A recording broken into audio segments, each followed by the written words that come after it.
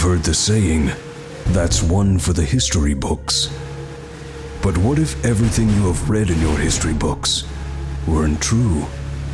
What if they were covering up something much darker? Tonight's tale is a tale of lycanthropy.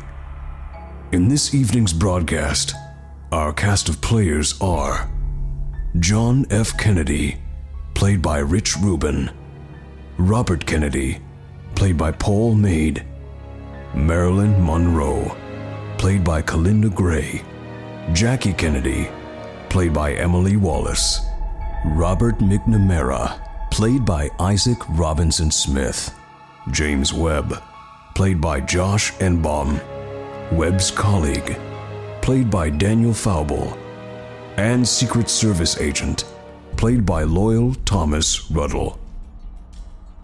Our story begins in Brentwood, California, on July 29th, 1962. Actress Marilyn Monroe and President John F. Kennedy were meeting in private. I understand, Jack, but I'm not doing anything wrong. I'm just trying to help. And that's the thing, Norma Jean. You're only hurting the situation. Everyone needs to know about this. Maybe there's someone out there that can help you. This isn't something that can be helped. The only thing I can do at this point is to get rid of that rock in the sky. So what are you proposing? That's none of your business. You know too much as it is. Fine. Maybe I'll just meet with the press and tell them about everything I know, about everything that's happened. If you had any sense, you'd leave this alone. Goodbye, Norma Jean. Goodbye, Jack. Marilyn Monroe was found dead in her home a week later. Coroner said she died of a supposed drug overdose. A little more than a month later, President John F. Kennedy held a press event at Rice Stadium. There is no strife, no prejudice, no national conflict in outer space as yet. Its hazards are hostile to us all. Its conquest deserves the best of all mankind, and its opportunity for peaceful cooperation may never come again. But why, some say? The moon. Why choose this as our goal? And they may well ask, why climb the highest mountain? Why, 35 years ago, fly the Atlantic? Why does Rice play Texas? We choose to go to the moon. We choose to go to the moon this decade and do the other things, not because they are easy, but because they are hard. Because that goal will serve to organize and measure the best of our energies and skills, because that challenge is one that we are willing to accept, one we are unwilling to postpone, and one we intend to win, and the others too.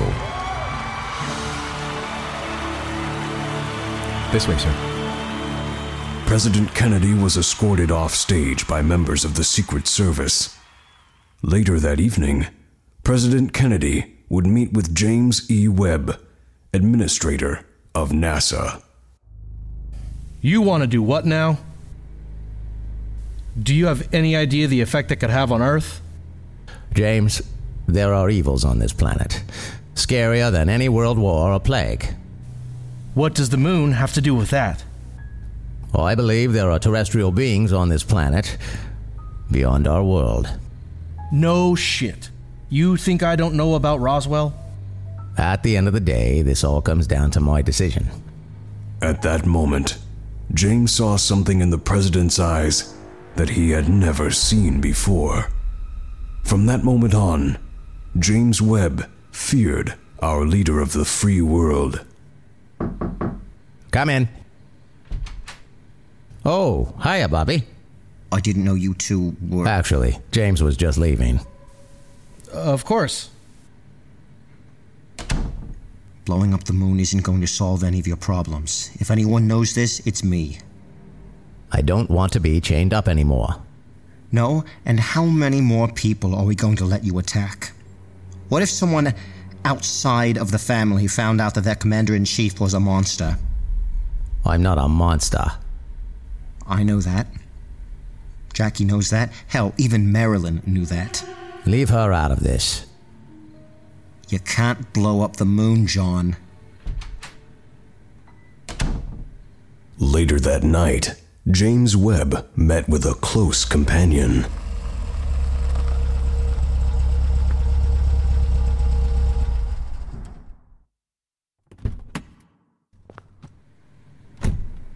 Thanks for picking me up.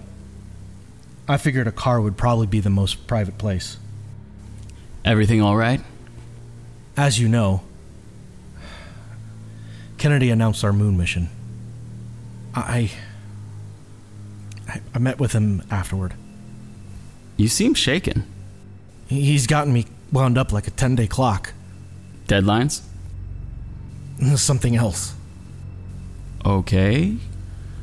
What is it? His eyes. I'm not following. I was speaking with him privately. He got all worked up, and then his eyes changed. Well, I've heard they have him blitzed all the time. Due to back problems? James gave his friend a concerned look. No, it's not that. Maybe it's better if we don't discuss this. Why don't we head over to the local watering hole and maybe that will loosen you up.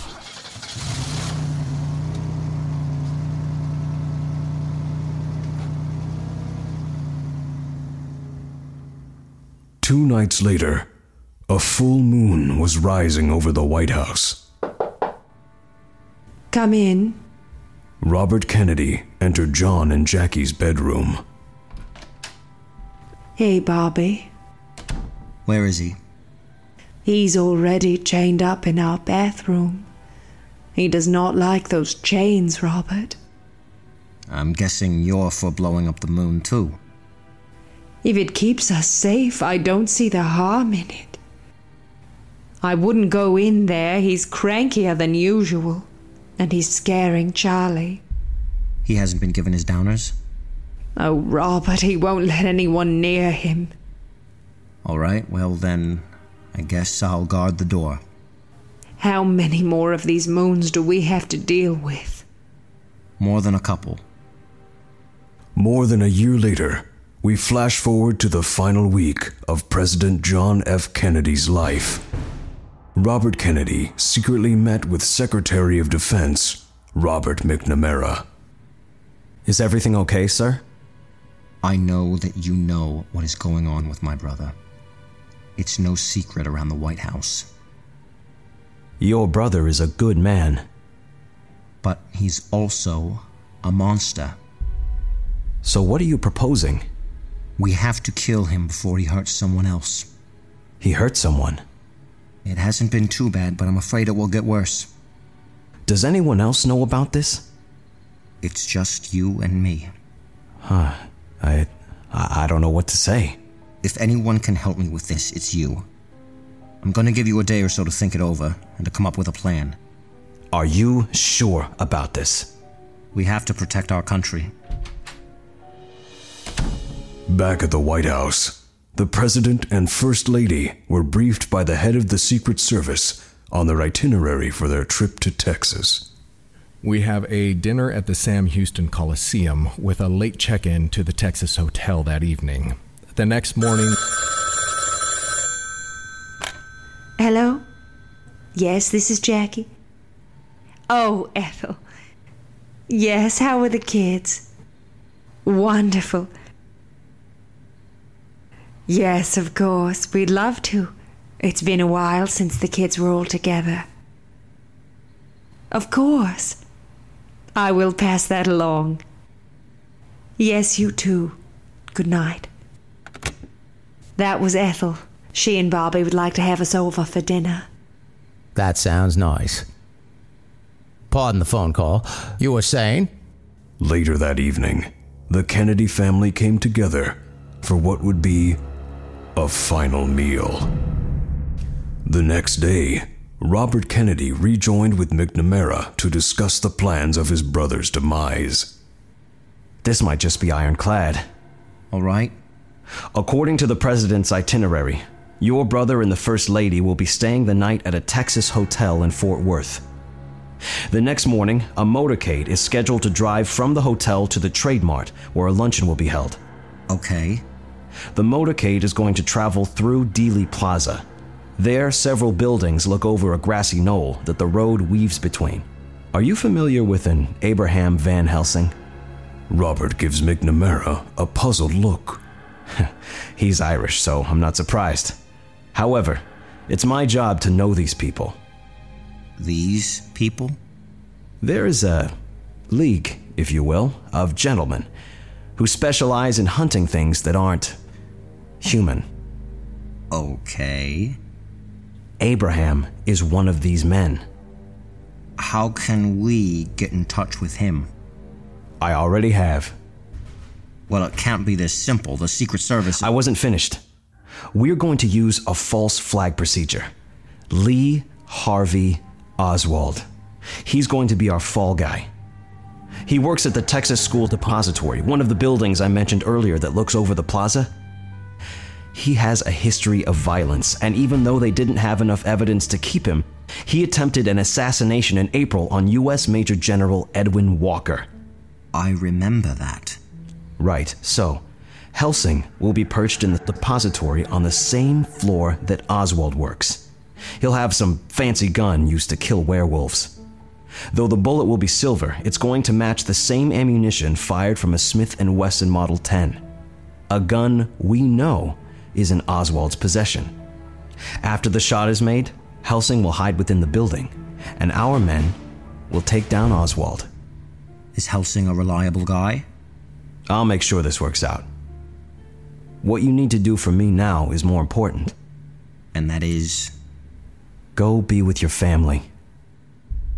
November 22nd, 1963.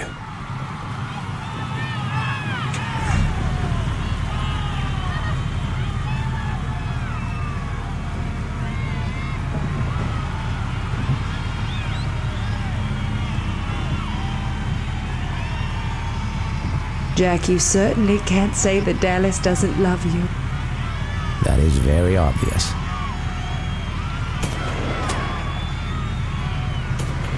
Get down, sir! Shots fired! Repeat, shots fired!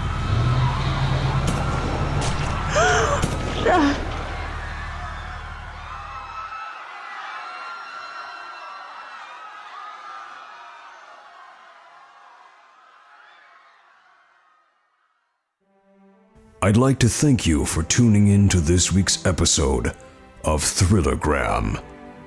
I am your host, Floyd Ferguson. Stay tuned next week for another tale of mystery, conspiracy, and the strange.